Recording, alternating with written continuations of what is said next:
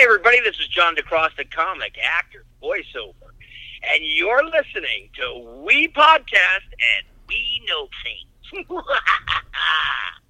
Well, hello, everybody, and welcome to episode 154 of We Podcast and We Know Things, where we recap all of the week's nerdy news. My name is Greg Hall, and alongside of me, as almost always, because he felt like it, the best damn voice in the business, Sam Matora. Can you smell What the pod is cooking?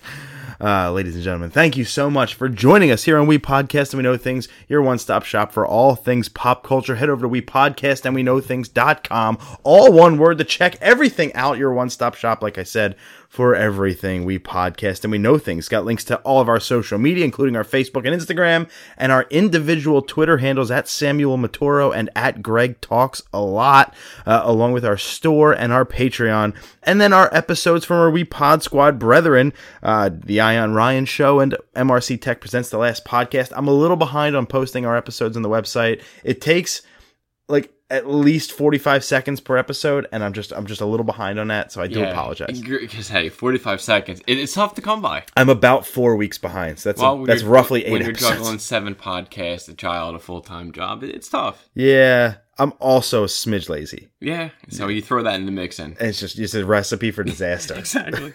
We got a really fun show for you tonight. We've changed things up as opposed to the formatting a little bit. We are going to start off with trivia, 4.5 for me, 2 for Sam. But we're going to go a little differently tonight. We're starting off with music, as we have a big, giant album review that we want to talk about. And that's where our top 3 is housed tonight. Very, very, very early on in the show, we move from music to wrestling with a little bit of impressions of AEW, Dynamite, and then some WWE news.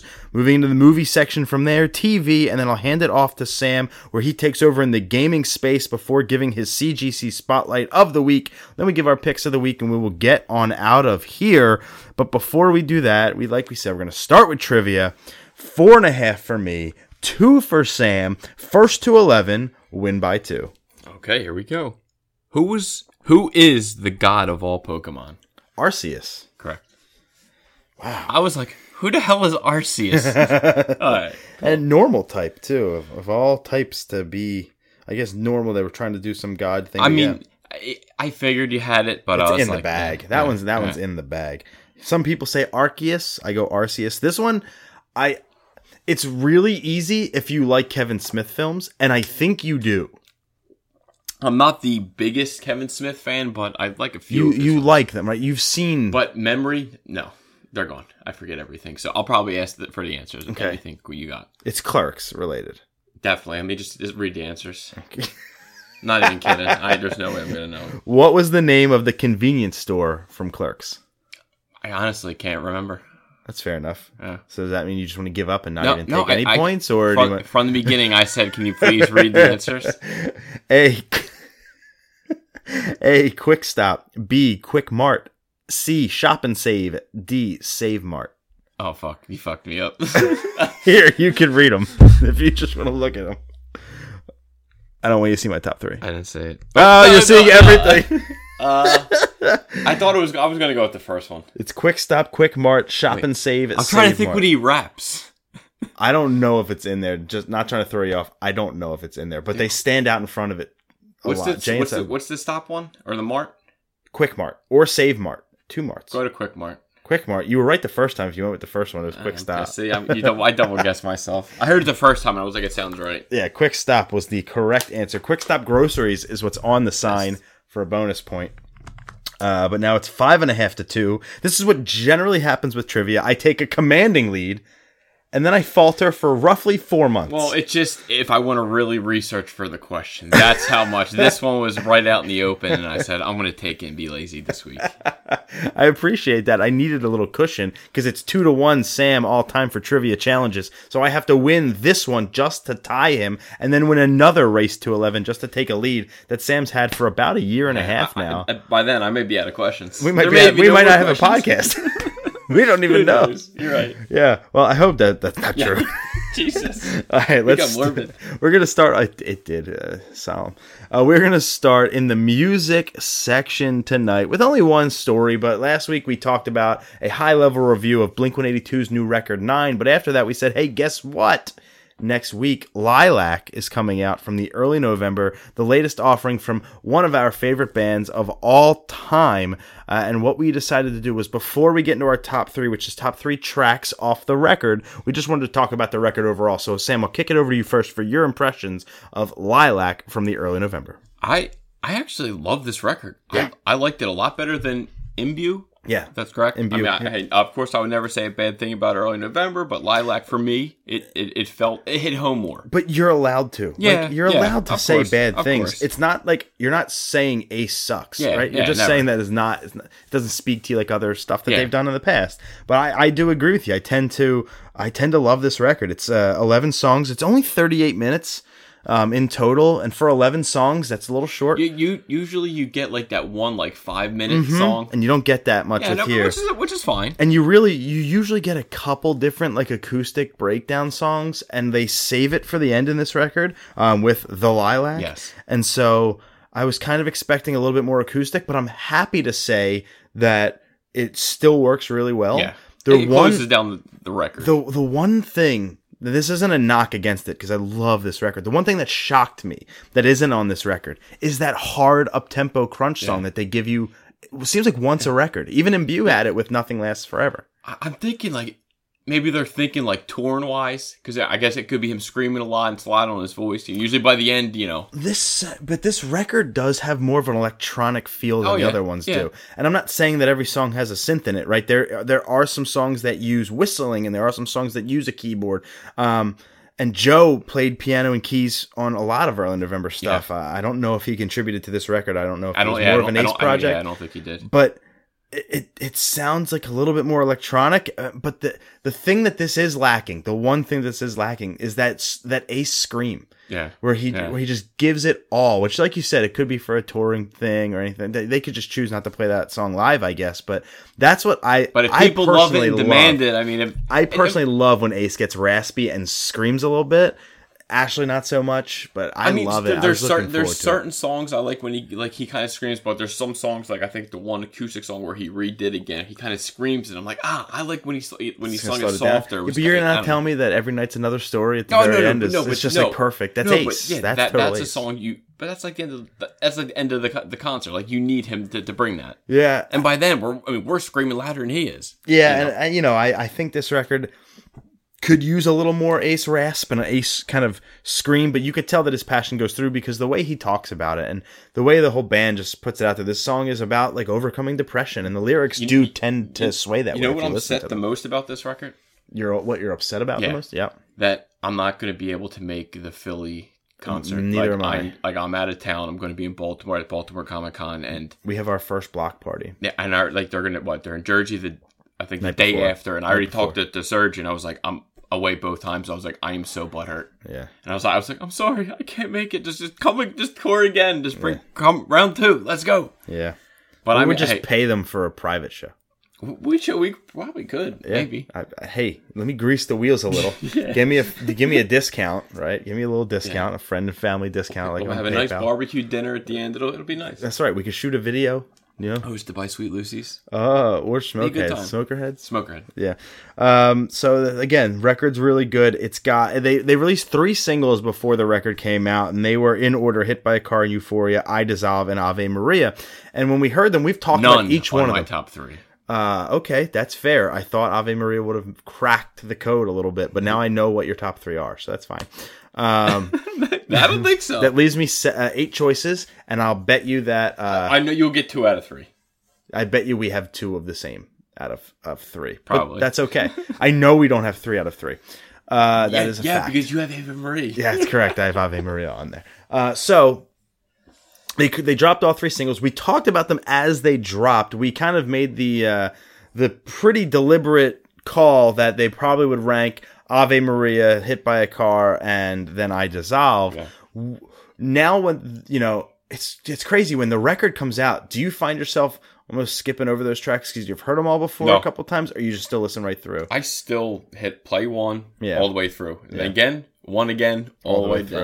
I need to hear that at least 2-3 times to get that, because usually the first listen of anything, I'm like, I got to hear it again. I really got to kind of feel it and hear the lyrics, hear the music. How do the rest of the songs and records stack up to those 3 singles that they dropped, in your opinion?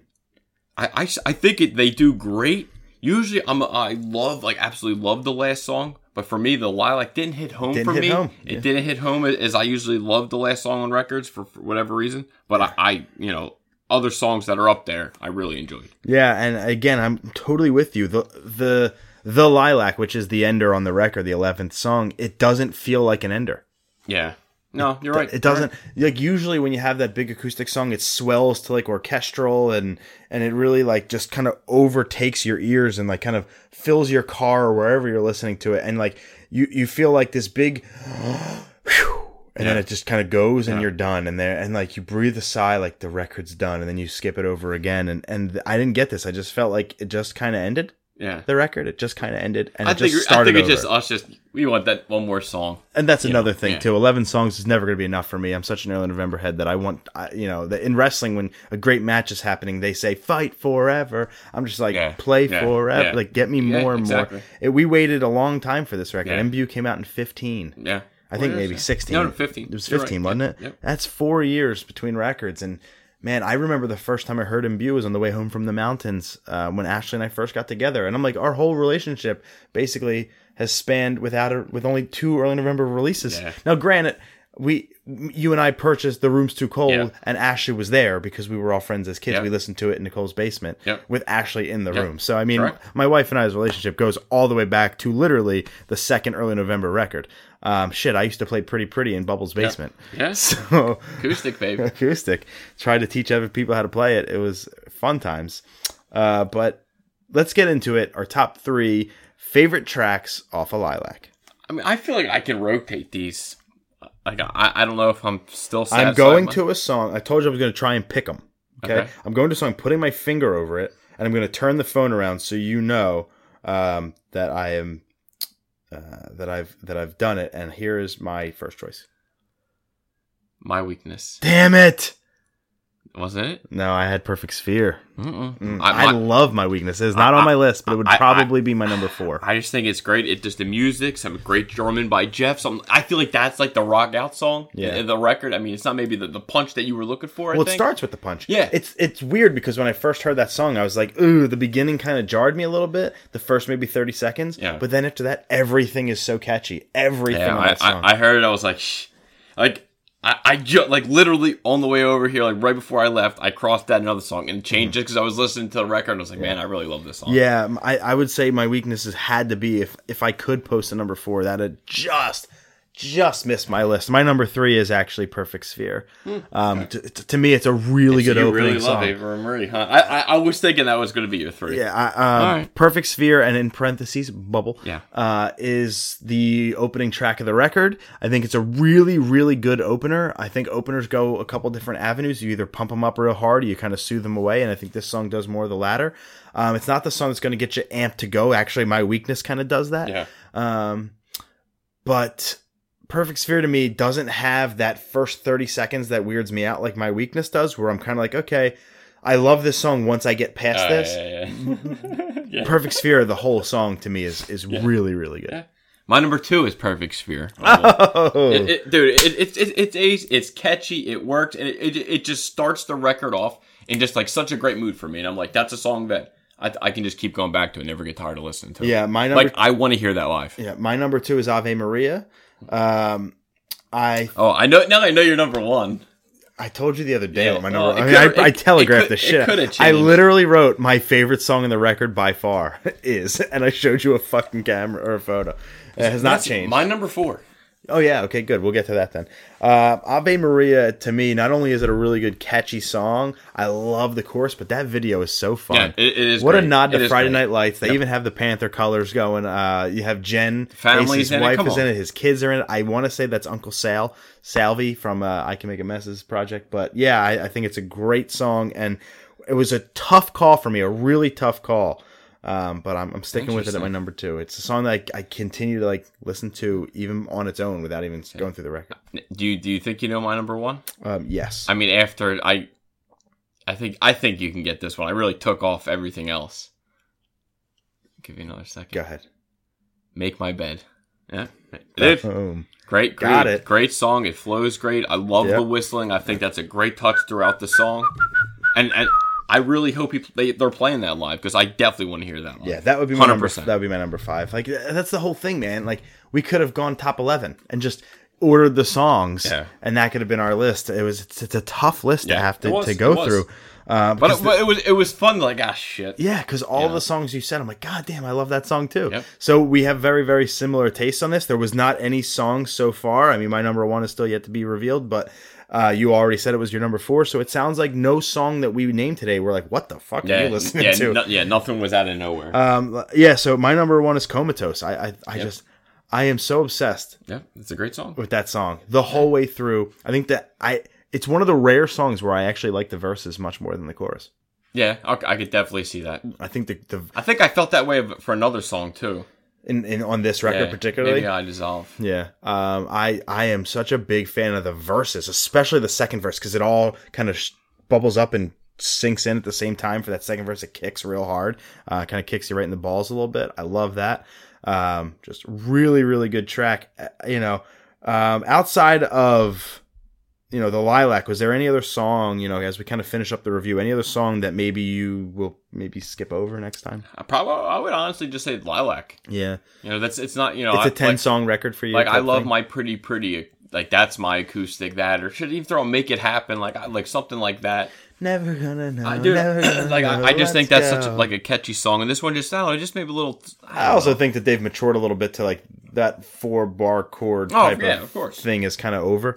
I know that Nick had a hand in this record too. Bruzzese from Man Overboard from the Lumberyard. I know the guys, they recorded it there, which is really cool. And I know that this record is a newer concept. It was supposed to come out a lot earlier than it did, but they kind of went back to the well. Got Jeff in there to re-record some stuff. They re-recorded a couple other songs, maybe scrapped some songs. So I'd love to have heard the director's cut of this record, maybe the first version that had come out. I'd love to hear some of the songs that maybe we'll never hear again. But regardless, man, what a fun record. I'm just glad to see that the Early November is still together, still playing, still touring. They got, Serge is back touring all the tours. I believe Jeff's not coming back till the Philly tour. I believe that's what he posted on Instagram. But I'm just buttered. I can't say I'm putting you on the spot, my friend. Shoot. Where does this rank in the pantheon of Early November records? Not saying a definitive, like, I like it here, but like, if you had to kind of throw it somewhere now, is The Room's Too Cold still your favorite? Was it ever your favorite Early November record, or is it the triple record that might be? And are we not counting for all of this, or are we? I would count that. I mean, it's an EP, but I would still probably maybe Room's Too Cold 1, 2 probably for all of this, 3. I'm still with you on that one. It's that triple has the triple record's 3 for me. It has 3. And I would even go as far as to say The Mother, then The Mechanic, then The Path. Although The Path is on its own a fucking awesome 45-minute journey. To be honest, I would either say Mother, Mechanic 3, then Lilac 4, then In Currents, then Imbue. I am stuck between where this falls for me. I'd also probably think Imbue ranks last for me.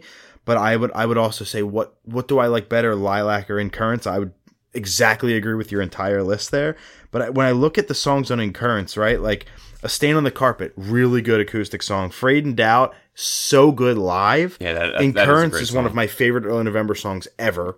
Digital Age, they actually did really well on Imbue. I think that the version they did on Imbue is actually great. It was better, yeah. Tell Me Why is not a hitter for me. And I love it. Like I absolutely love it. It's actually a song that I skip. I hate to say it. I don't enjoy it, and they play it live every time. And I love it. I'm kind of like, Close to You is my favorite song on the record. And again, one of my favorite Early November songs. And then from there, Guilt and Swell, all that, it's good, but it's kind of like, again, it's like... I do love Call Off the Wedding. Call Off the Wedding Bells. I do love that song. The acoustic version on 15 Years is even better. Yeah, it's good. It's good. I have that CD too. Yeah, it's a great song. So yeah, that's where I'm at. It's right in between In Currents and the triple. Like, it's somewhere in there, right in the middle of Early November. If you have Spotify, download the Early November Lilac. If not, go drop $9.99 on iTunes. Support the band. Like, they put in the work. And they're currently on tour right now around the country. If you're in the East Coast or the Philadelphia area, Asbury, New Jersey on the 18th and Philly on the 19th. We won't be able to go to either one of those shows. Pissed. It does suck, man. It does suck. But thank you to Ace and Jeff for hitting us on the Instagram post when we made a post about the record. We appreciate you guys, and we love you to death. You're the best. And so Judah, man. I want to get another Early November tattoo, but my wife would probably kick me in the nads. Yeah, probably. Mm-hmm. Let's move on to some wrestling. We had AEW Dynamite on Wednesday night. It's the premiere.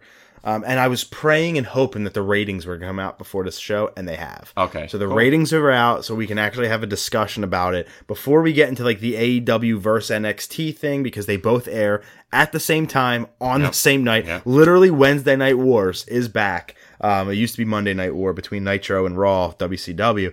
But that's back. We have a little bit of Raw SmackDown news. Raw and SmackDown are doing their WWE draft next week. So we're going to have definitive people on definitive brands again. No more crossover. And SmackDown, Friday Night SmackDown starts tonight. So when you're listening to this podcast, Brock Lesnar versus Kofi Kingston for the WWE title. So we all know Brock's going to go over. Poor Kofi. Yeah, I know, right? What a great run. That's just a great championship run. Kind of ruined by Brock Lesnar, as most things are. But we have a returning guest coming back to SmackDown for the first time in 15 years. Sam, you got to be all about it, is The Rock. Dude, like, obviously, even if he hasn't wrestled in a while, who knows if he can, if God knows if insurance will even hold him. But I really hope he does do a little stint. Maybe, like, I think you said something to me earlier, a little 2-on-2 action. I think he would tag with Roman Reigns against Harper and Rowan. That's keep it in the family. That would be cool. 100% what I think. Or Roman would turn on him and go full heel. Like, he would be such a good heel. Yeah. I would love Roman Reigns if he was a heel and he like spears The Rock and then they wrestle at Mania. But they might not do that because he wants to be in the next Fast and the Furious, I'm sure.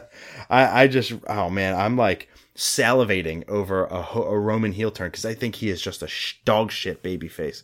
Yeah, I know you're not his fan, but I know you want him to do good. Well, who doesn't want him as a man to do well because of his ailment or whatever? Yeah. But like, for the love of God, he's dry as shit. Yeah. He's just dry. Spear, Superman punch, the stupidest name for a wrestling maneuver I've ever heard in my life. But regardless, The Rock's coming back, and there is news that maybe even bigger news for the newer wrestling fan. Not the attitude fan like you and I, but the newer wrestling fan, which is, again, I guess me and Rob. I know Rob would be psyched about this news. After years and years of being away, it is rumored that not as a wrestler, but as a backstage host / personality on TV, CM Punk returning. No, that's what I heard. I was going to send you the link, but the link didn't look that credible. So it's like... It's all over the place. Is it? Okay, well, multiple credible wrestling sites have been...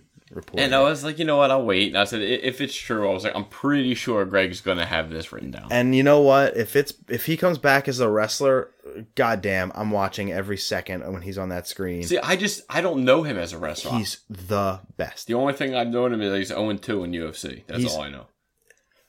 Look, I don't think I've watched anything of him in wrestling. CM Punk made sports entertainment wrestling. Okay. He turned it into believable. He was like, for the everyman, he was straight edge, but he was also Punk, but he was also just so athletic and kick ass, and he was so good at what he did. Because I know he said before that he'd never wrestle again. So you don't think he? Yeah, everybody says that. Yeah. Everybody in wrestling at one point. And how many times did Mick Foley retire, or Ric Flair, or Terry Funk, or the Undertaker, like Hogan? Well, Hogan's a racist piece of shit, but like, how many times did the Ultimate Warrior comes back, gives his heartfelt speech about loving the fans, and dies the next night. Like, was it 2 days shit. later? No, it was Tuesday. He died Tuesday after going on Monday Night Raw. That's so crazy. It was insane. He said, "I love you. My heart will always have you," and then had a heart attack. Like, you want to talk about somebody dying in the ring, for fuck's sake. Andre the Giant, that documentary, right? Like, that was one of the most gripping documentaries. But CM Punk, man, the WWE Network has a 2-hour-ish CM Punk documentary called The Best in the World. It's unbelievable. Yeah, Ryan Simmons is in it. Is he? Mm-hmm. I might have to check that out. It's really, really good. But regardless, he might come back. So there's a lot of things happening in the WWE. On top of Friday Night SmackDown, on top of The Rock, possibly CM Punk, we have WWE Hell in a Cell 2019 this weekend, and I just wanted to go over the card with you real quick, do a quick preview. Seth Rollins, the Universal Champion, in a Hell in a Cell versus The Fiend, Bray Wyatt.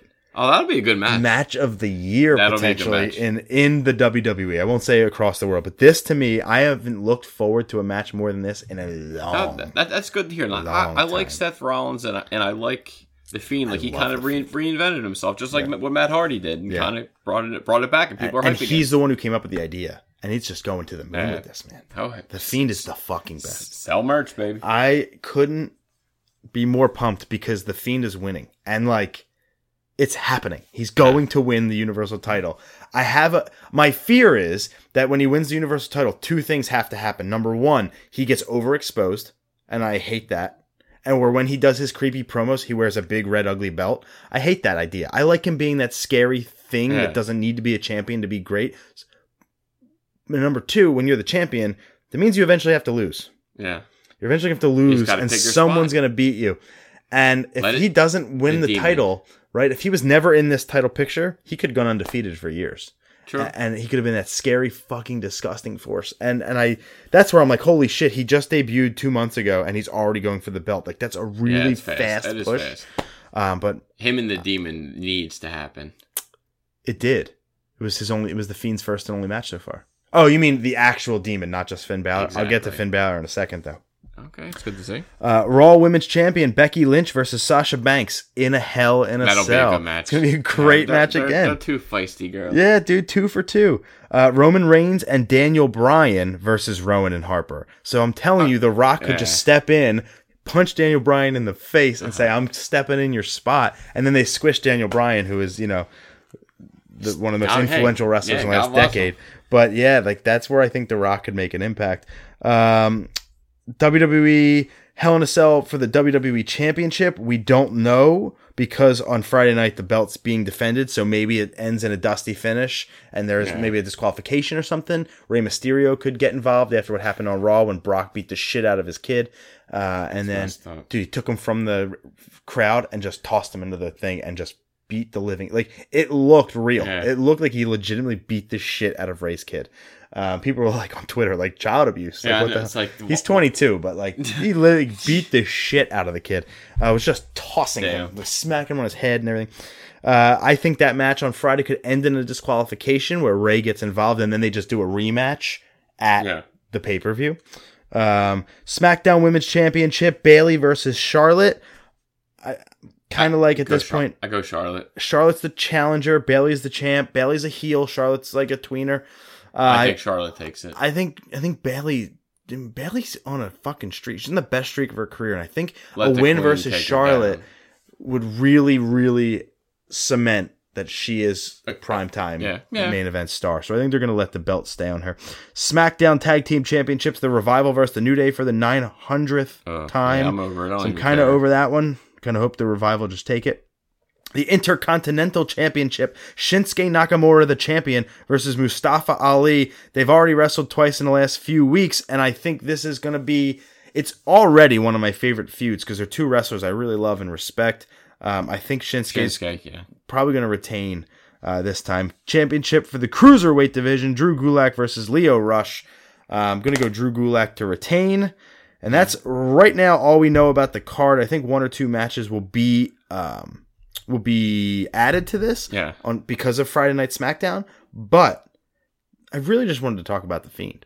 He's just the best. There's nobody better. I know you rave about him. So we had AEW and NXT, like we said, the Wednesday Night War going head to head. And did you? I don't think you did. I did not. So I got to watch both. Ashley and I watched AEW live last night, where NXT I watched right after on DVR.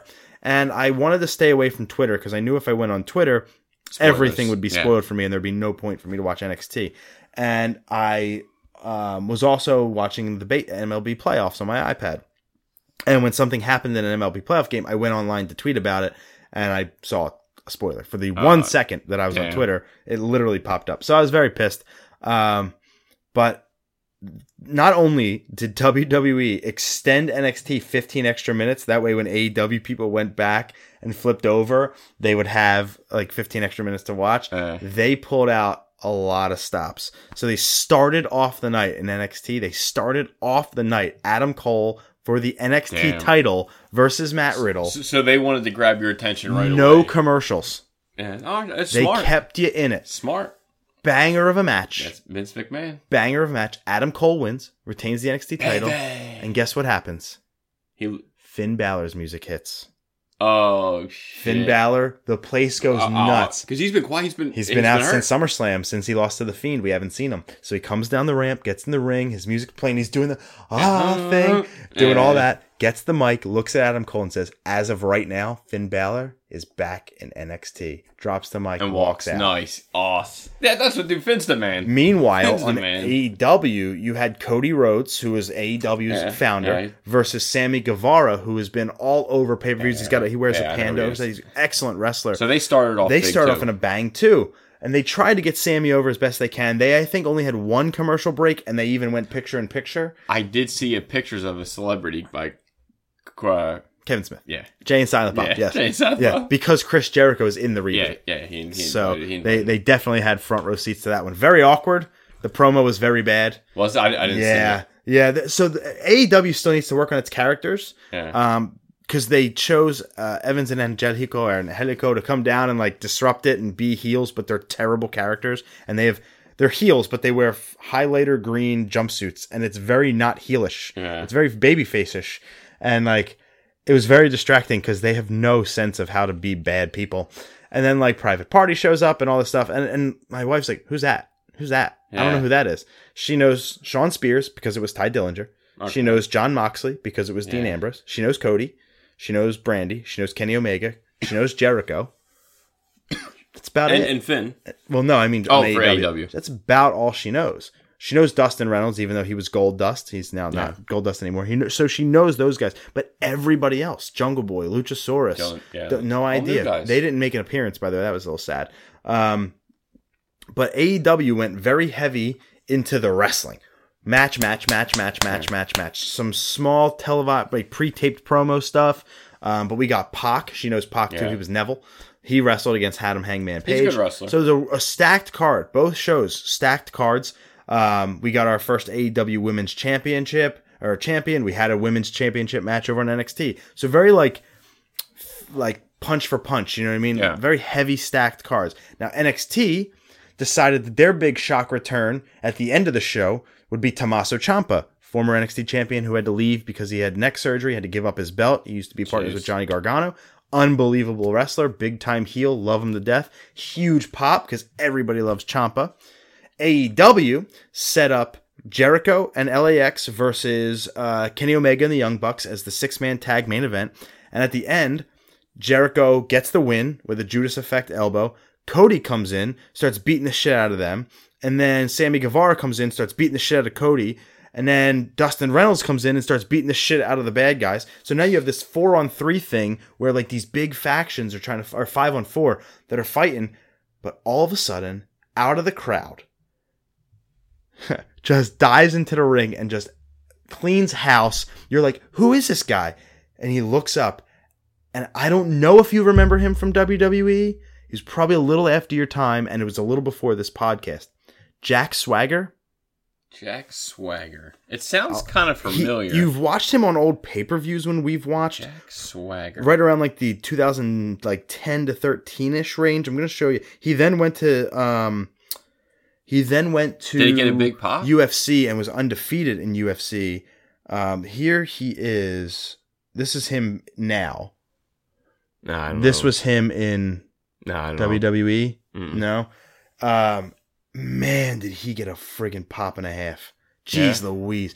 He like looked up and he was just... He's not the tall guy that was just like the...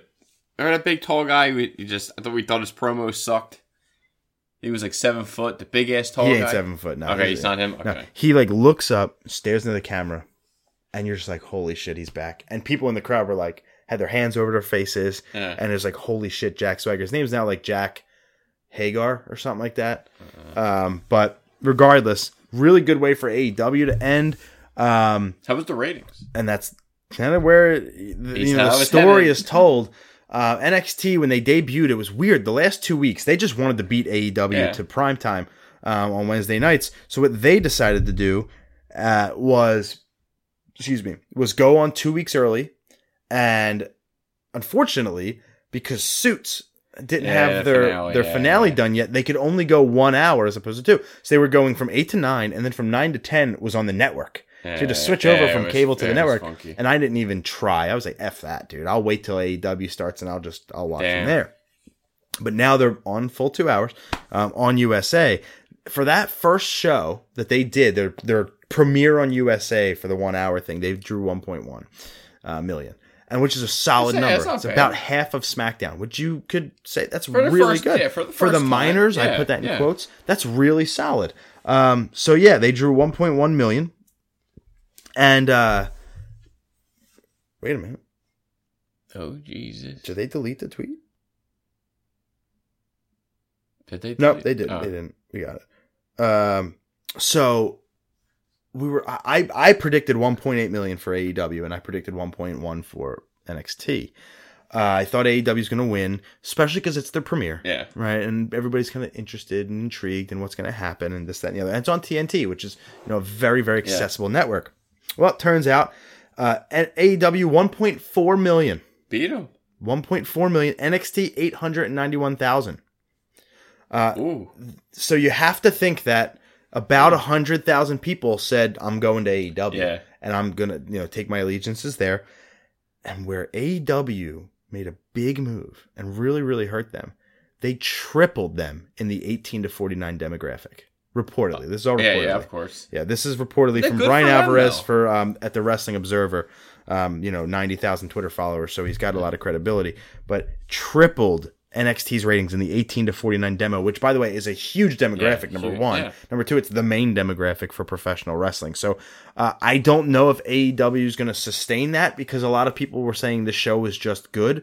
But you have to remember, these characters are not... Well, they've had 4 pay-per-views. Yeah, but these characters are not fleshed out. Give them time to breathe. That's where they have to do. AEW does, I will admit, I've been very pro AEW on this show. Yeah. I got to admit, they got some work to do when it comes to building characters. They got to build these characters up, get the storylines right, and the ring product is great. I'm totally happy with the in-ring product, but it's like the other stuff that makes wrestling fun. Like, Ashley watches it for the storylines, not the wrestling. Yeah, I was gonna say, maybe people just aren't invested yet. Just give it maybe a couple more weeks, a month or two, get people invested in the characters, the story that they're trying to tell, and I think AEW will be fine. Sam, what do you say we start the podcast? Yeah, let's do it. Jump into the movies. We started at 40 minutes. Almost. 40 minutes. Let's start with the movies. Well, let's get into the movie section. We have a review for Martin Scorsese's The Irishman, coming November 1st to Netflix. It's 3.5 hours, by the way. Wow. Martin Scorsese's revisionist take on the gangster genre he helped define is a story of epic proportions that benefits from subtly brilliant special effects and 3 knockout performances from Robert De Niro, Joe Pesci, and Al Pacino. The master filmmaker has made an introspective, thoughtful, even somber film that manages to be just as entertaining as his classics, even while diving deep into the darkest souls and finding some semblance of a heart. Damn, what a read. 9-0. 9-2. That's solid. Shit, Scorsese's like 70-something years old. For him to still direct, all 3 actors are up there, and that this is probably all 3 of their, we all retire at the same time. Yeah, the last rides, the last hurrahs, this will probably go down as their last big movie. Because Pesci hasn't been big in a lot of years, But when he was, it was because of Home Alone and gangster films. Yeah, so like he's back, baby. This is probably a first weekend watch. I don't know if I got 3.5 hours. It seems to me like a 2 session for me. This is like I start it one night, finish it the next. Watch the first hour and a half just to get invested, then pick a nice spot to just boom. Or it's just absolutely amazing and I can't stop. Yeah, then I couldn't even breathe. Hey, listen, you sat through it part 2, man. That was long. That was 3 hours. It was. And we recorded last week on a Wednesday, and we said it. We said, listen, as soon as we're done recording, massive news is going to drop. And our next 2 stories are evidence of that, because within 12 hours of us finishing our recording last week, both giant news stories dropped. And we're going to start off with huge news to the MCU, as our boy Spider-Man is back in the MCU for a July 2021 return for Spider-Man 3. So maybe Sony was just kind of holding out a little bit, just trying to fight for a little bit. Well, they knew they couldn't make as good of a product with the MCU, and Marvel Disney's going to get 25%, and they're giving 25%. And I think they talked to Kevin Feige, and they need to kind of, like, if they really do want to take control and get him out the MCU, they need like at least a film or 2 or 3 or 4 just to kind of finish out these storylines. You can't just move on and act like the MCU never happened. I think if you did, you just you're winging it. Well, especially with the way Far From Home ended. Yeah, exactly. This is now the holy shit, Spider-Man's on the run type deal. Yeah, and I don't know if you also saw the story where like Tom Holland also had a big had a hand in it. I was like, that's cool, and someone made a meme like, what's the goddamn quote for Spider-Man? About with great power comes great responsibility. And I was like, okay, that's pretty cool. That's awesome. He kind of, I don't want to say fought for the role, but he kind of just wanted to stick together. I think this is obviously best for all parties, right? 100%. The deal was what, 75%? 25%. Disney and Marvel is going to give 25% of the funding for the project, of the budget, but they're also going to make 25% of the back end. So they're going to make out like bandits. They will be fine. If the movie, let's just say, if you didn't pick that up, if the movie has $100 million budget, they're going to pay $25 million. If the movie makes $1 billion, they're going to make $250 million. Yeah, they're going to 10 times their investment. They will be fine. They are going to be which is why Sony was like, whoa, we don't need you. 25 is a lot, but still, if you really think about it, to make a much better film, and for it to potentially gross, what, $1.2, $1.3 billion, to give up 25% of that, or to make a shitty film that might make $700 million. And right back to Garfield, that they go. So, but you might say, oh, well, then they keep all $700 million. That sounds like the same. Yes, but they're also funding the entire budget. Yep. And at this point, they're only paying 75%. With marketing, they would probably need to gross over 700 just to almost like break even. So, like, you got to remember here that the part of the deal is that Marvel's paying for the film, not just receiving on the back end. So it's a good deal for everybody. I'm excited for Spider-Man. Spider-Man is now even getting, like, Sony's going to keep the Spider-Verse going in their own world. We got the Venom stuff. We got Kraven the Hunter's eventually coming. And now we're getting another Spider-Man spinoff, Madame Web, which is in development at Sony and being written by the Morbius team. That's just an interesting choice out of all of kind of like. And Morbius obviously also in the Spider-Verse. Yeah, she kind of never jumped out at me as one I never heard of her, and Spider-Man's my favorite character. I heard of her, but she wasn't a character that interests me. Like, to be honest, I don't really give a shit. Like Morbius, I like, but Madame Web, like, unless this character is, I don't even know, like, but I think if this character is she a villain in that kind of vein? I believe she is a villain, but I think if she was big as a character, I think we would have known about her, or I would have heard more about her. Just like even like the news that broke, people were like, oh, Madame Web, out of all his characters, that's who you went with. Like, I don't. That's kind of the boat I'm in. So I mean, hey, it's great to see more stuff. Just hopefully, it makes money so we get more villains. The other big story that dropped right after we went off the air last week, Kevin Feige is making news.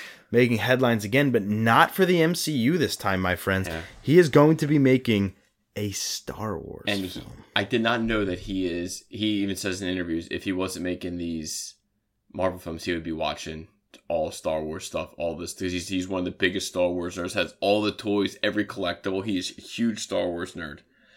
Where does this guy find the time to juggle the Marvel universe? Now he's going to have Star Wars. I mean, I trust him completely. Yeah. But I remember a while ago, we kind of heard stories of the Star Wars films were going to kind of slow down a little bit. And now it's like, bam, you got this, bam, Game bam, bam, TV shows, bam, bam. I'm like, you got to think of it this way. You got to think of it this way, though. They didn't put a date on this. This could be 2030. Oh, it probably will be. Right? We got Phase 4. I wouldn't say 2030. I would like maybe 2025. We got Phase 4 he's dealing with. He's got Phase 5 already planned out. And like, so he's got that to do. How much attention can he possibly give this? This could be a future project. Honestly, I think it will be. That this is going to be like his baby. Like, I think, of course. What do they say? 2021 or 22 for Star Wars, the little hiatus that they're going I thought it was 21. 21? It's a 2-year hiatus. I thought it was 22 because I thought we kept saying 3 years. That's the number that sticks out to my head. So regardless, this could be even more than that because we have the Game of Thrones trilogy. We have the who is it? Ryan Johnson getting another trilogy or something. So we have 6 more movies, 7, 8 now. So like this could be the very end of that. It could be 2030. It really could be. Kevin Feige's not an old dude. I would rather see Kevin Feige's before Ryan Johnson's. I'd rather see Kevin Feige's before any of them. Okay, just saying. Well, I don't know. I do maybe episode 9 because that's what. Let's I'm not counting that. I'm not counting that. That one's already done. Okay. That's an Abrams thing. That's already done. Yeah. I mean, do you want to see it? Do you want to see Weiss and Benioff's Game of Wars? Game of Stars. I will support them. Yes. Fuck that. I'm gonna of course see him. Butthurt. No, I'm not gonna. He's gonna be I'm still butthurt. No, you know what I'm actually only butthurt about with Game of Thrones? The fact that they won an Emmy. Oh, what the fuck? No, see, honestly, I feel like that's their bow. That's their battle. Like, that's fine. There were so many better shows, though. That's why it's all bullshit. That's why I don't put any stock into awards shows. I never did. Because of shit like that. Give a nice bow. It's handed them an Emmy just because their name. He's doing good. See my boy. Black Knight getting ready to do his thing. Fuck him. I can't. Yeah, it's fucked up. We got a trailer for the Birds of Prey film in the Emancipated Tale of Harley Quinn or whatever it is. How the hell I feel about this. I watched the trailer It just looks all over the place. It totally looks all over the place. Very well put. There's a lot of exposition in the trailer. She literally says in there, "Me and the joke, we broke up." Yeah, and she throws at Mr. J, we broke up. She throws the knife at his picture. Like, we're apparently going to see him for a brief second in the breakup scene, Jared Leto's version. So who knows what that'll look like. But, like, this movie's... She in the friggin' trailer alone, she recruits... oh, man. Mary Beth Winstead. What's the name of her character? The one that follows you around. The one that follows you around? Yeah, I can't think of the character's name.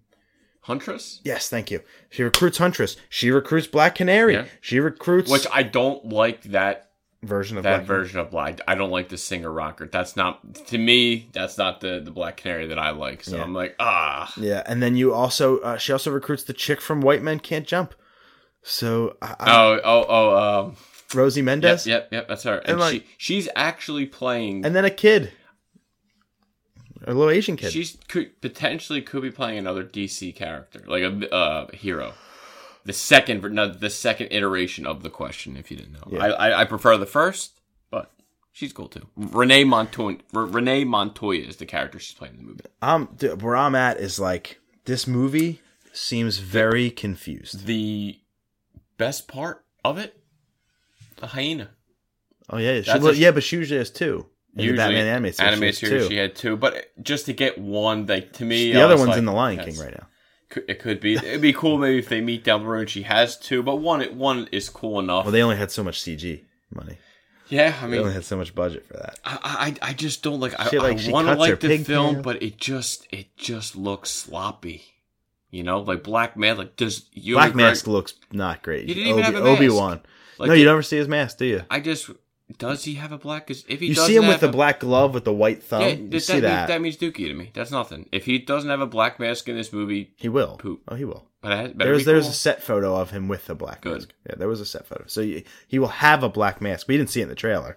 And they didn't do a very good job of explaining who these characters were. You kind of had to know who they were. I only knew the characters' names like Huntress and Black Canary and who they were because I looked it up afterwards.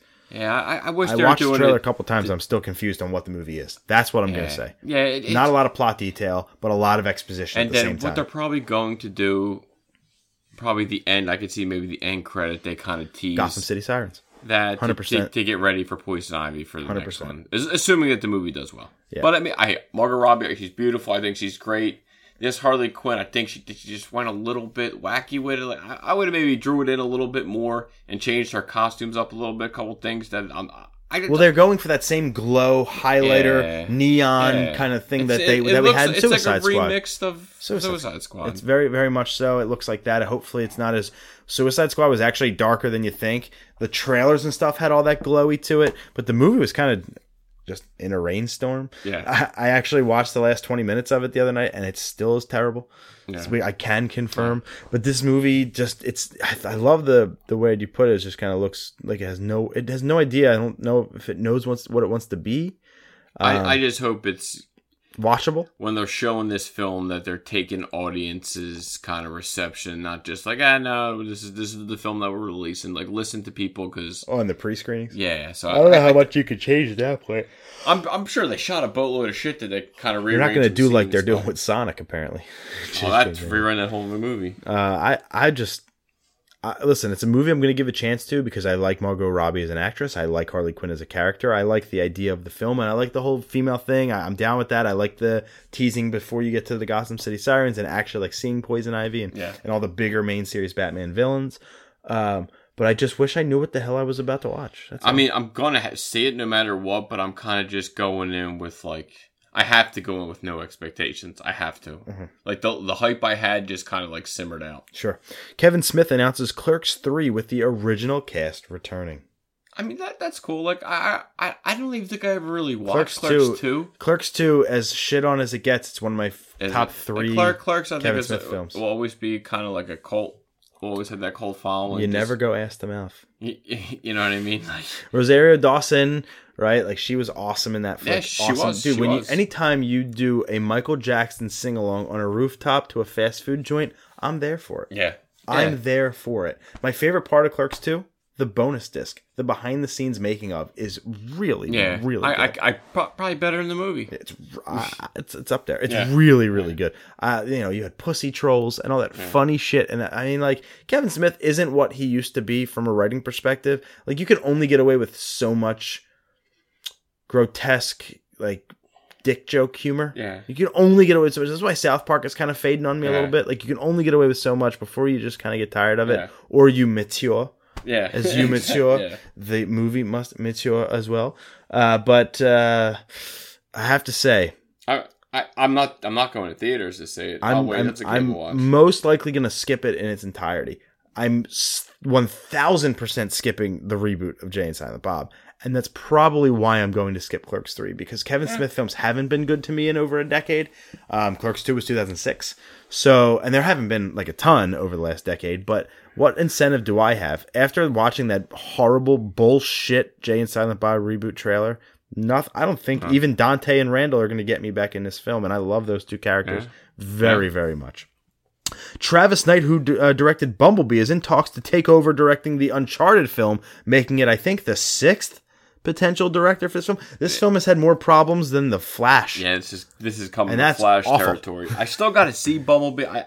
Really? I've heard people say I saw the first 10 minutes. It wasn't bad. I heard people say it was the best Transformers film. Like, that and the first one they said were the best ones. John Cena in it?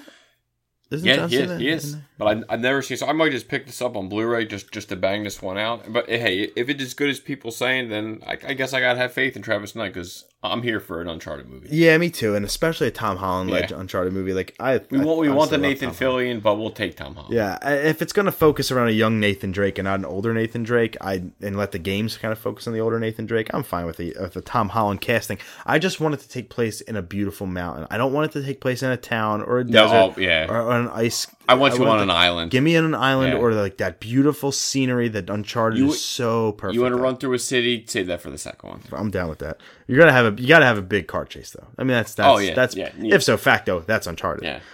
The Matrix 4 is reportedly going to feature a young Neo and a young Morpheus, although we don't know how prominently. We don't know if that's going to be the main characters when it's just Neo, Keanu Reeves making a cameo, or if it's going to be a Keanu Reeves-led Matrix with a cameo from the young. We're still very, very kind of closed off on that. Or are they going to do the Marvel thing?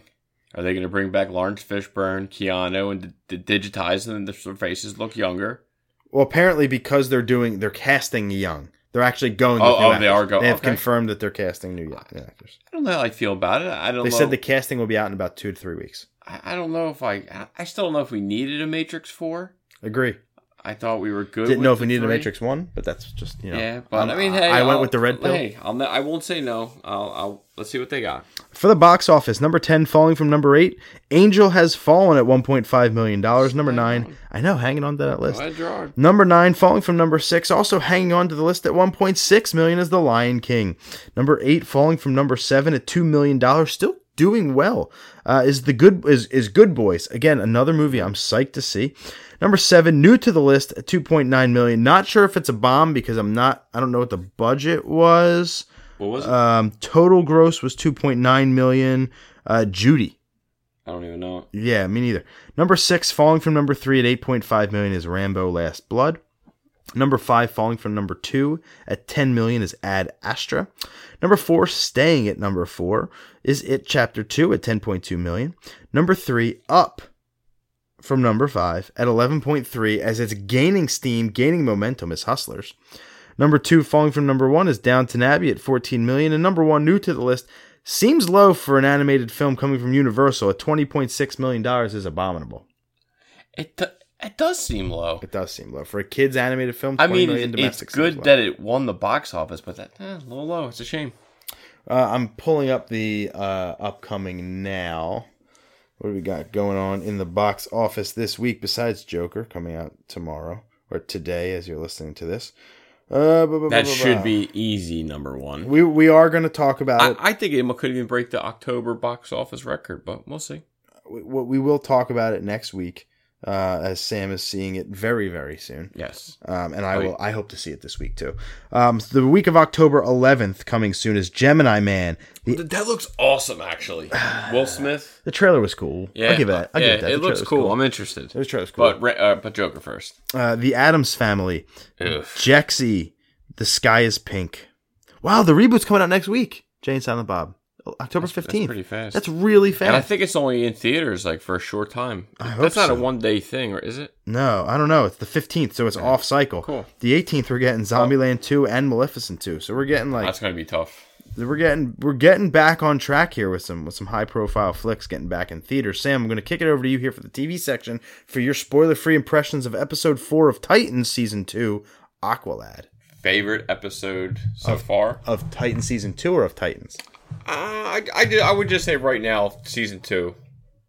Just right now, because I can't really pick what episode's my favorite. Who's playing Aqualad? I don't know the actor's name off. I kind of like that. I don't know. I don't Listen, want someone that's why I don't know anybody from the Titans and it's show. Not I think it's the Garth version of Aqualad. It's the version I would prefer, but I think you'll understand. But I thought he was great. I thought the whole cast was great. Everything this season, the Titans is finally found their footing. The one they kind of, I don't think they knew what they wanted yet. Mm-hmm. Now I feel like you see them, when they were Titans. One was just episode and then deviation, side project, episode, side project. This, it seems like it's following more of a story. Exactly.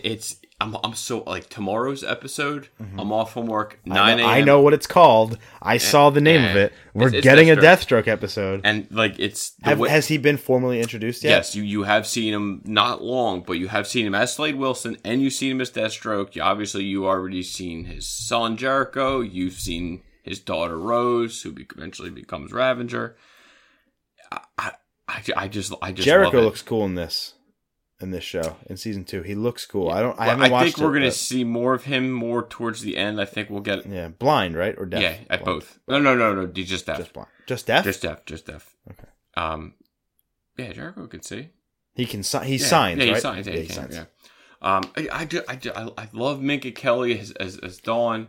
Hawk. Are they in it a lot this season? Yeah, they are. Okay, cool. Alan Richardson, they're great. They had some fight scenes in this one. Maybe I will get back into it. Even Aqualad, the way they kind of use this kind of CG with water and stuff with him, that's pretty cool. And just seeing Dick Grayson just slowly, he who are you? You're not Robin. So it's just they're pushing I'm like, come on, Nightwing, just wait for the tease. So I'm hyped. I really can't wait to watch tomorrow's episode 5, titled Deathstroke. Technically today's episode, Sam. This episode drops on Friday. So enjoy the episode, everybody.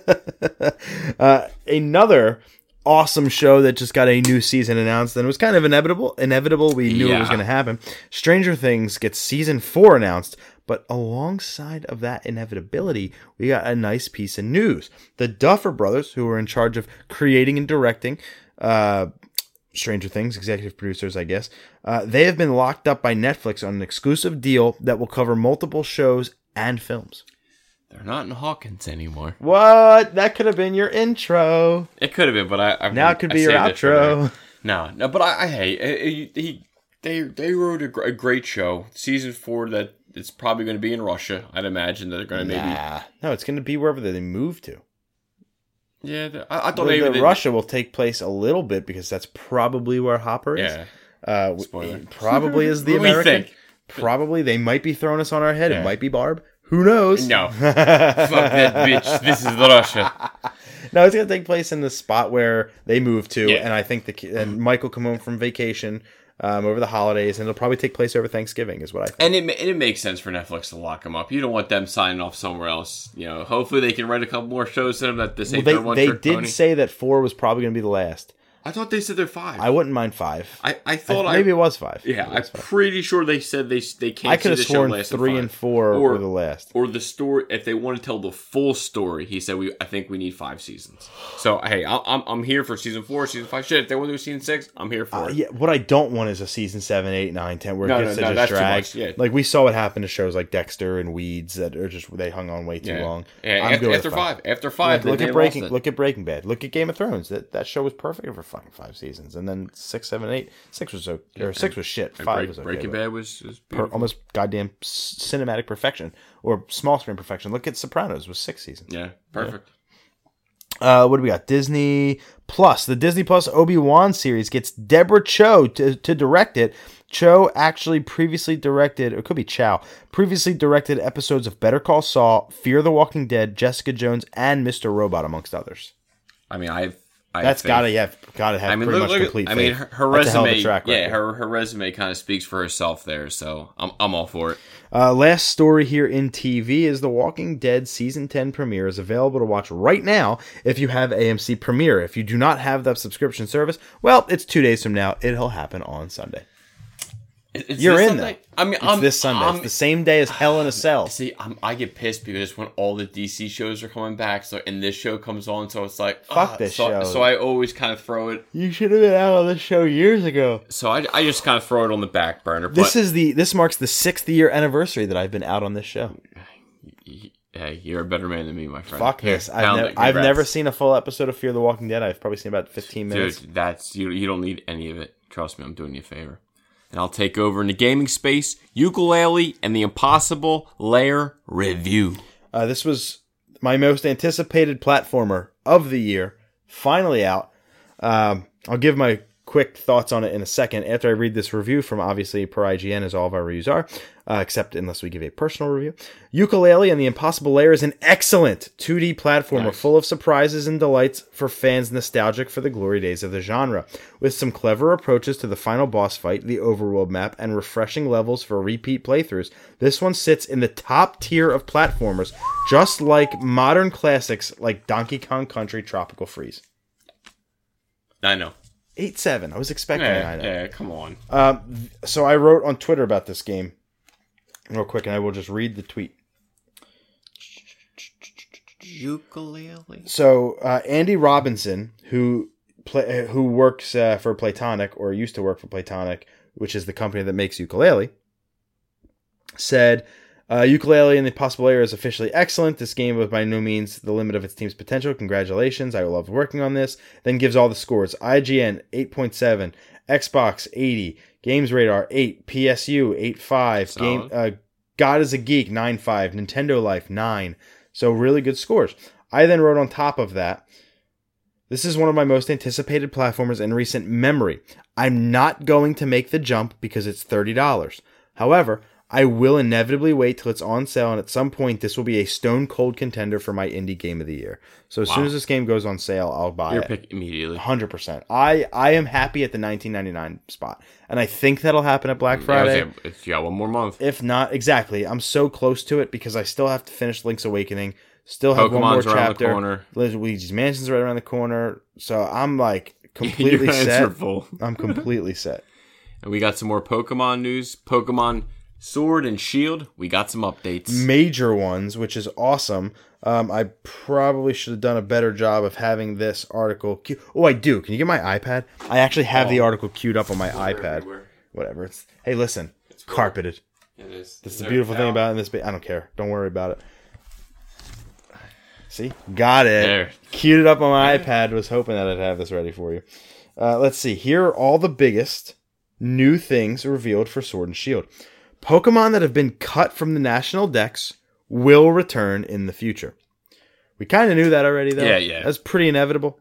People were really pissed about the national dex thing. But Pokemon producer Junichi Masuda confirmed such, so that's good.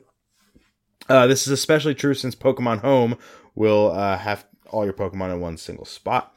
Autosave has been confirmed for the game, which is the first time in any Pokemon game that autosave will be there. You can turn it off if you'd like to just manually save it and keep the nostalgic integrity of the game, which I will be doing. I don't want autosave. I don't want autosave. You know, I hate autosaving games. Really? Yeah, dude.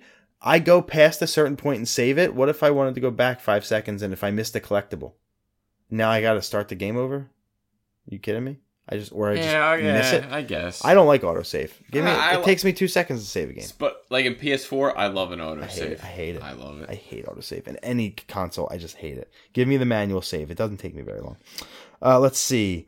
There are 18 gyms. Probably should have led with this one. There are 18 gyms in Sword and Shield. They are going to be divided between the major and the minor leagues. So the way that works is in real life, in soccer, there are A leagues and B leagues. You ever hear of the English Premier League? Yeah. Manchester United, Manchester City. Well, at the end of that every season, the bottom 1 or 2 teams get relegated to the minors.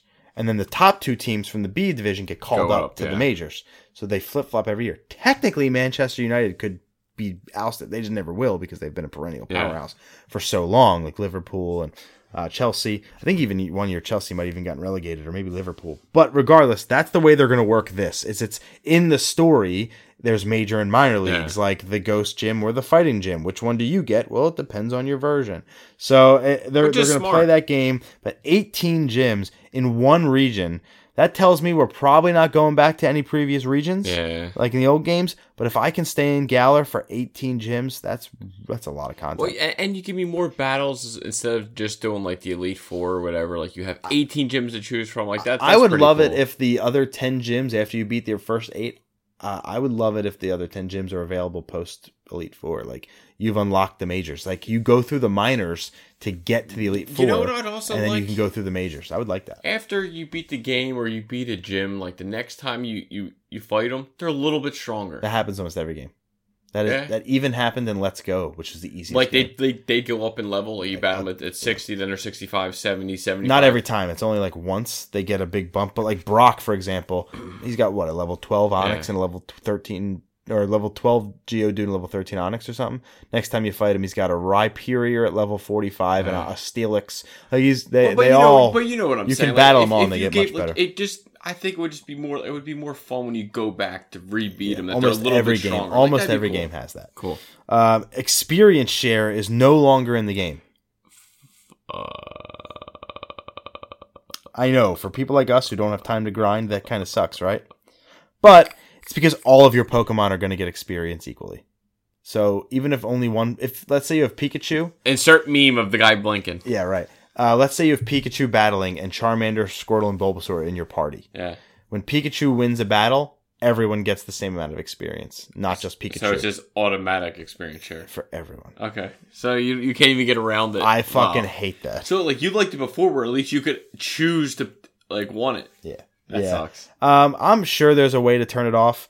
It says that right now there isn't, but who knows? The game's still 2 months away or a month and a half away. I would really, really, really prefer if experience share wasn't everybody gets the same amount. If you get... I like the experience share from Gen 7 where the Pokemon that's in battle gets the full experience and everybody else gets like half. A half. Yeah, I like I'd be fine with that. I'd be totally fine with that. HMs will again not return. Cool. Perfectly kind of knew that. Perfectly fine with that. There are new systems in place that make it so Pokemon you catch early on will remain competitive and viable for battle, even as the game progresses. No idea what that means. But the way that they're trying to kind of play this is, Pokemon breeding, where you like lay the eggs and stuff. I wasn't a fan of that. A lot of people love doing it, or they do it. They might hate doing it, but they do it to get the perfect IVs in their Pokemon. You do it to get stats. Yeah. You do it to breed the perfect Pokemon, the perfect stats. IVs, EVs, DVs. And Pokemon Sword and Shield are kind of de-emphasizing that because it's a lot of work to get a perfect Pokemon. Yeah, I never did There will be new systems in place to make it a little bit easier for you to get the perfect Pokemon. So I like that. I'm not a competitive battler, so that doesn't mean much to me. But lots of cool updates coming to Sword and Shield. A lot of which we kind of saw coming, except for that 18 gym one. That's pretty cool. Yeah, and the game's already freaking going to sell like crazy anyway. They don't need to do any more news. Like they're good. That's probably going to be 17 million. Jesus. Mario Maker 2 gets a major update that mostly everyone wanted. You can play with your friends online. Fucking funny. Wow. That's awesome. And you can talk to people online while you're building the episode, or can they help you build it also? What, the level? Yeah. Yeah. That's cool. You can finally this update. You could always build with your friends' levels, but you couldn't play against them competitively in like online. Oh, now you only could play with strangers online, and now you can play with your friends competitively online, which is awesome. Yeah. I just don't have any friends. Well, hit him much. I'm sure he's still building. Nintendo announces a new Brain Age game for Nintendo Switch. Brain Age, very, very, very, very popular cult kind of game. Not with the mainstream, but it's a thinker. It's a think piece. Yeah. Gets the brain moving. A lot of people want the game. I think it's like Mr. Kawasaka or something like that as the main character. A lot of people want him for Smash. Brain Age, I think there are Brain Age stages in Smash. Definitely assist trophies. Brain Age is fun. Not for me because I'm not smart, nor do I care anymore about flexing my brain muscle. I'm more of just, I don't remember shit, and I'm happy with it. Yeah, we accept our fate. That's kind of where I'm at in my life. Shawn Layden leaves PlayStation. I left this last not because it's the least important story. No. I left this last because I wanted to get its individual attention. This is just as important as Reggie Fils-Aimé leaving Nintendo, and I want to make that very, very clear that this is really, really sad news for PlayStation because Shawn Layden, in my opinion, was not like so important to the PlayStation 4 brand because PlayStation 4 was doing really, really well regardless, and they were the number one, and they are the number one for this generation, but for PlayStation 5. That's where PlayStation's going to feel the hurt for this one. Should PlayStation be worried? Nah. No. At the end of the day, the hardware is going to speak for itself. Yeah. The games are going to speak for itself. You can find a new figurehead kind of talker, right? But to counteract my own point and make yourself correct, Xbox One, when Don Matrick was in charge and they announced the Xbox One, it just got shat on. And then Don Matrick got shat on because once the Xbox One was announced that it was DRM and you had to be online all the time to be able to even play your Xbox One, and he was questioned about it, his answer was, well, then go buy an Xbox 360. Yeah. That just put him right in his grave right there, right? And then Phil Spencer takes over, and look what the brand has done since Phil Spencer took over. And everybody looks forward to talking to him, and he's just an intelligent person and a fun person to be around. And then Reggie, for years and years and years, was the face of Nintendo of America, was leading all the directs, and the famous line, "My body is ready," that came from Reggie. So, like, it does matter. Yeah. I don't think it's going to hurt them because I think they'll find somebody else. I think where it's going to suck is for the E3s, for the PSXs, for the conferences like that, for the state of plays, for the launch of PS5. Who's going to be the one on stage? Probably. So PlayStation's hiring. Who in the hell? Oh my God, the grandfather up from Japan. I can't remember what his name is. It's escaping me. Every PlayStation fan is fucking killing me for this one. Old Japanese gentleman who is like, he's like the face of PlayStation for Japan. I'm sorry, I just have to real quick look it up. Okay, well here's something. Do you think Shawn and Reggie are forming a super group? How cool would that be? They come out with their own system. That would be coming out of left field. To leave two major already established consoles to start something brand new. Shuhei Yoshida is who I was thinking.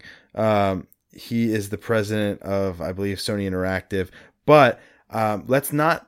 Also, I would be remiss to not to say that just like Shawn Layden, the head of PlayStation in this country, left 2 days ago, the head of PlayStation Japan or Asia, Atsushi Morita, left as well. So they're losing a lot of big executives. I don't think they're forming a super company. A fourth console is just fucking impossible. Yeah. We have our 3 players, and even still Microsoft is kind of like fading. Yeah. So like we're very, very viable in our system, and we have Stadia coming out. It would be very, very Google to go buy Reggie and buy Shawn Layden and say, be our face. And it would not shock me if Shawn Layden is the face of Google Stadia moving forward. Wouldn't that be a swerve? Google's got infinite money. They got more money than Sony. Yeah. And you'd think Sony would have, ipso facto. But yeah, I wouldn't be surprised what he's doing. I didn't read his statement, so I don't know if he's actually just going off to the pasture to be with the fam. He's got plenty of money, but this is a big piece of news for PlayStation. Maybe not for like the casual, right? Yeah. The casual won't ever notice, but for me, who wants to watch the launch of the 5 and loves watching E3 press conferences and all that, He was such a good personality, and I'll miss him. Yeah, the next guy or lady has some big shoes to fill. Sam, what's your CGC spotlight this week? Yeah, we've been quiet for about a month waiting for a couple of things, even though this book I'm about to say I sold a little over a month ago. Joker #1. Figured with the release of Joker, I thought this was a good time to do it. I had a 9.8 white pages. CGC. It was beautiful. It came out in May 1975. Denny O'Neil's story. Was it Irv Novak and Dick Giordano's story? And then Dick Giordano cover. Last 9.8 sale was $680. There's only $680. Yeah, $680. I wish. There's only 91 9.8s on the census. There's 200. Why does that seem like a low price then? I wouldn't say it's not that low. I mean, 91, technically 90 other copies out there. So it's like, it's not like it's rare, but it's not like, that means less than 100 people on Earth own it. Yeah. In that condition. Yeah. That seems rare to me. I mean, it is obviously, but for the prices that get thrown around for books that you tell me, $3,000. But again, this is it's a Bronze Age. It's only 1975, so it's not so that. it's not the 1930s. Yeah, okay. Exactly. Right. So again, there was 239 9.6s and 207 9.4. So it's the book itself isn't rare, but maybe your And there's no grade, no 99s on the census, and it's a cool cover. It was only a 9-issue comic run. I think I'm gonna try to grab it in raw instead of just having it graded. But let me give you a little synopsis, and we're just basically the whole story. The basically starts this guy Alvarez. He breaks Two-Face out of Arkham. Joker sees this and says, "Can you break me out of prison also?" And he says, "I'm looking for a superior criminal." And he says no. And I guess Joker gets butthurt. He gets pissed. He eventually is trying to escape. He finds a balloon, inflates it with helium, and literally floats out of jail. I think it was like later that night, Alvarez and Two-Face are in a hotel. They're trying to basically make up a plan to steal these Spanish doubloons. Joker and I think a guy or two sneak in their place to try to, get one up them. Two-Face escapes. Joker's pissed. I think he punches his henchman.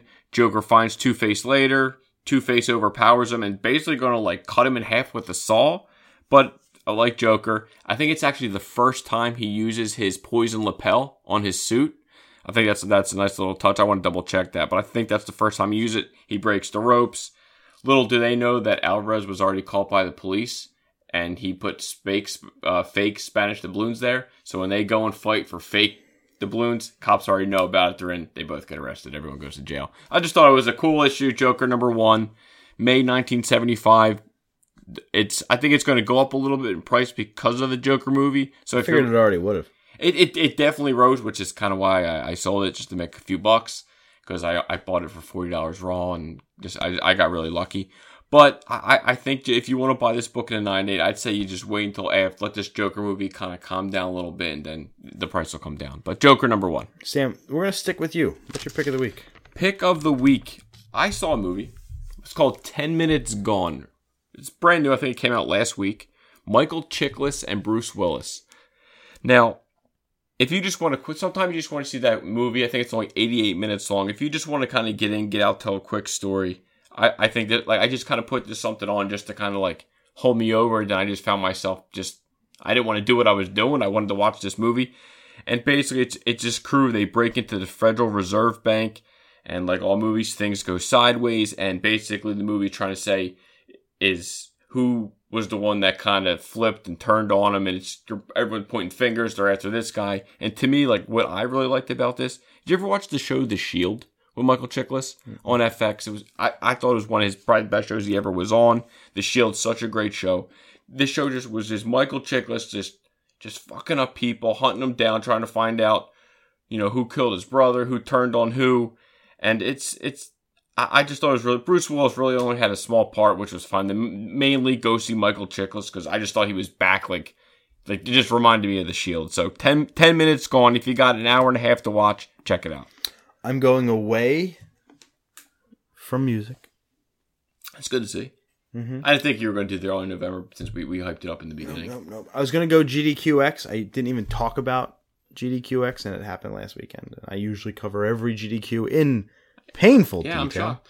I didn't go there. You want to know why I didn't go there, Sam? It's because as an adult now, hockey's back. I was laying flooring all weekend with a fever, so I missed the entire thing basically, and I have only caught 10 runs, and I wanted to watch. Yeah, because you got sick legit the next day after the podcast. Correct. Of last week's podcast. Correct. So very lucky we recorded a day early. Because you had no voice for a couple of days. That's right. I did, and for the Eagles game included. And then after coming off that fever, I laid 354 square feet of laminate flooring in our bedrooms, and I should not have done that. Sick. Yeah. And it was very, very painful and awful. It looks very nice. You guys did a great job. Thank you. I still have to put baseboards up, but I went in the movies because when I wasn't feeling so well, I went on a binge. I watched 4 or 5 different movies, so I have a couple of picks of the week. He threw some in the bank. Coming up.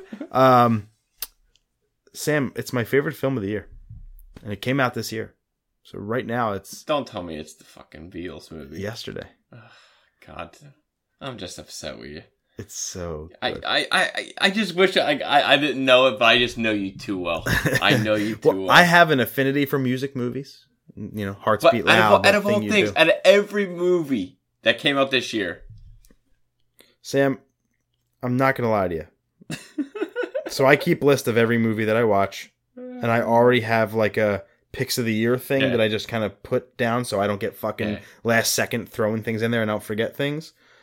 We'll see this again in December. Well, you also have to remember Joker. I haven't seen yet. I haven't seen El Camino yet. I see Joker. I haven't seen The Irishman yet. Haven't seen Once Upon a Time in Hollywood yet. Oh, there's a lot of big movies. There's a lot of big movies I haven't seen yet. But when you look at Fighting with My Family, Spider-Man, Detective Pikachu, Endgame, this, another pick of the week I'm going to have next week. The only one there, maybe Endgame on the list. So, well, again, you and I have different... Yeah. You don't like wrestling like I do, and you don't like music movies like I do. I love music movies. And this movie... I love the... You don't love that John thing? C. Reilly movie. Yeah, right. What's that fucking... Walk Hard. Loved it. Across the Universe. Thought it was great. Yeah, great. Overrated, but see, it's fine. Look at that movie. You don't like it. So PG-13, 2 hours long, came out this year, and the only downfall I have, a little too much Ed Sheeran. Way too much Ed Sheeran. Probably all of Ed Sheeran's so scenes right need to there, be deleted. not the movie of the year because of this disdain of Sheeran. So maybe like number 4. You hear but you'd think like the way they built this movie up was, okay, something happens, an event happens, and boom, you wake up and the Beatles never existed. It's more than just the Beatles. So I want to point that out. I won't say like what else, who else. It's like an M. Night Shyamalan. The trees did it. Nope. For example, cigarettes don't exist. So when he's smoking a cigarette, somebody's like, what the hell? No, he says, I could really go for a cigarette. And the guy goes, oh, what? It was fucking hilarious. He's like, are you serious? So, but anyway, so it's not just the Beatles. Gets amnesia. It's not just the Beatles. And there are other people like him who remember the Beatles. They're just few and far between. So it's really, really good movie. It's heavy, obviously, on Beatles music, and he does the singing. So, and by he, it's the main character, Himesh Patel, who does a very, very, very good portrayal of Jack Malek. Really like the main character. Really love the manager / potential love interest / best friend, played by Lily James, Ellie Appleton. She might be my favorite part of the movie, but this is a movie where you don't have to like the Beatles to appreciate the film. It's really, really good. I think the first half is probably better than the second half. The second half, the way it ends is just a little chalk. It's not bad. It's just not very inventive. So it's they kind missed, of what the landing. No, they hit it. They just didn't stick. So like a gymnast when she does her mount, she didn't. She took that stutter step. Exactly. It's just a little stutter step. She technically gets the points, just not a 10. Gotcha. Okay? She gets like an 8 or 9. She did not stick the landing. I gotcha. She hits the landing. And I think that's what this movie does. It ends happily enough for you to like it. It ends pleasantly enough for you to say, okay, I kind of saw that coming. But it didn't do that wow factor for me. And I think that's kind of where it's at. Plus, again, Ed Sheeran sucks. So, sans Sheer, I'm down with this movie. It's my pick of the week. It's one of my favorite, if not my favorite film of the year so far. Fucking can't recommend it enough. Maybe one day I'll see it. It's so just I'm in no rush. Maybe one day when I'm sick or something, I throw it on just to get. Goddamn, dude! Here's some Beatles music. It's really, really good. And by the way, better than Bohemian Rhapsody. Wow! And Queen's one of my favorite bands of all time. I like Queen more than the Beatles, and this movie was better than that. I will save my opinion on Rocket Man for another day. Saw that. I figured that'll be in a week or two. Yes. Music. Definitely not a pick of the week.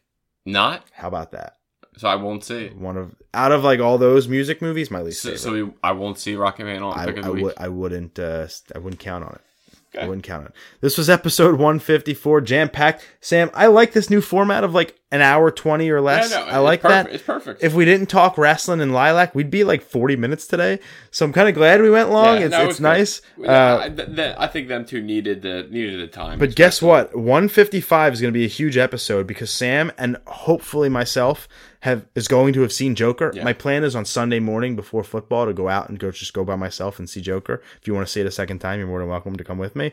So my plans for that. But then, boom, October 11th, next Friday, is El Camino. So 156 is going to be just as big. And also, 156, we are going to have to record on Wednesday because I leave for Thursday for Comic-Con. That's fair enough. So the 16th is Wednesday? Yeah, we're getting, what is it? We're getting 155, 156. Oh, shit, we can't record on Wednesday. I will be at a work event. That's what I was referring to before we started upstairs. We're going to have to find something. Might be a Tuesday. Tuesday recording. Hey, we have to do what we got to do. Maybe one of those evergreens. We'll see. Regardless, though, maybe we'll just do an El Camino spoiler cast and call it a day. Who knows? Because we're not going to have a lot of news. What a couple things. Yeah, a couple news in there. But we'll figure something out. 155, 156 promised to be really big. Then we're going to have just 2 episodes after that, Luigi's Mansion 3. And then a month from now, we got Pokemon Sword and Shield. And I'm going to be talking about it. Yep. I will try my best to keep it spoiler-free because I know Sam isn't going to get it by then. And we'll try to blow it out once you get it, right around Christmas time or whenever you get it. And I'll already be done it 5 times over. Yeah, you piece of shit. At least. This was episode 154. Can't wait to be back next week with our review of Joker for 155. Thank you so much for listening. We'll see you next week for episode 155. Now I'm going to see the Joker.